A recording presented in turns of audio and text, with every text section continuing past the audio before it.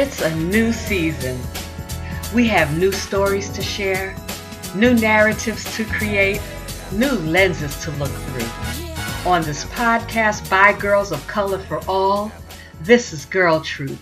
What lens are you looking through?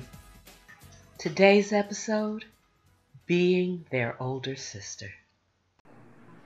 You know, my brothers really encouraged me to be a better person because I see the future on them. So I think I definitely can relate to what you're saying. Mm-hmm.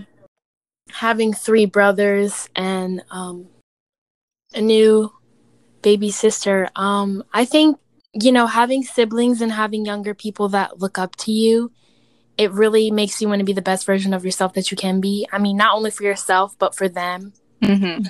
Because, with you being their older sister or sibling in general, they admire you as a person. They kind of follow in your footsteps. So, they want to see you doing good. And you want them to see you doing good. And, they're just like bright balls of light, like they're just innocent little kids.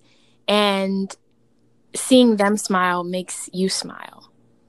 Because, they're just so happy. They don't really exactly know what's going on. And even if they do, most young kids, they're not like, oh, I'm going to go watch the news or I'm going to see, the horrible things that are going on outside. So, they're just kind of happy and living, what seems like a normal life for them.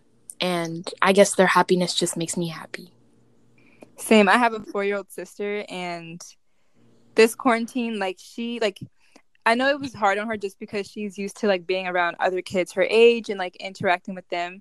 So this quarantine, I've been trying to kind of make up for that and play house with her, fake patient while she's the doctor and tries to tell me that I'm sick or something like that. So I've been trying to just play with her and get to spend more time with her because, especially when I thought I was going to move on campus, I wanted to get that family time in.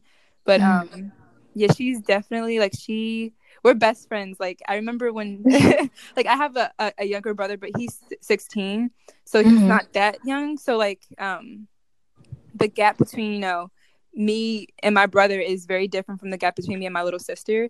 So I definitely feel like the second parent, when she was born, I was there helping my mom take care of her.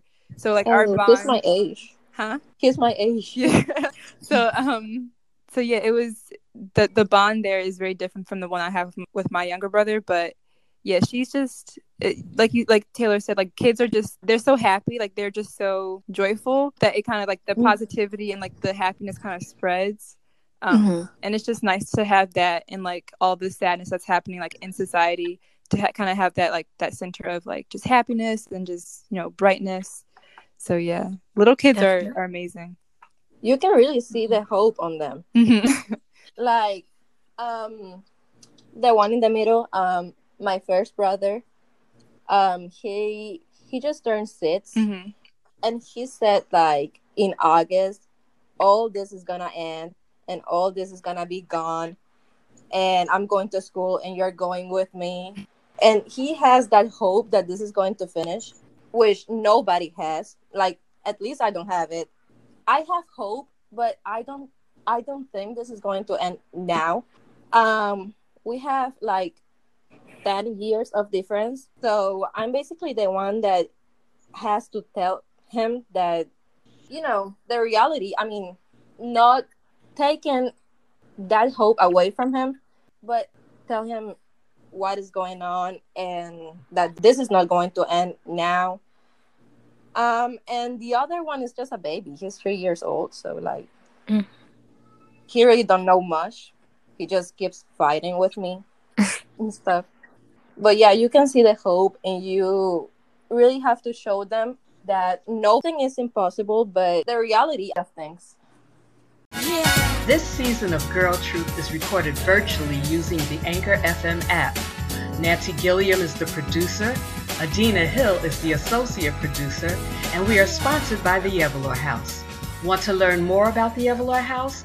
Visit us on the web at www.evalorhouse.org/Girl Truth.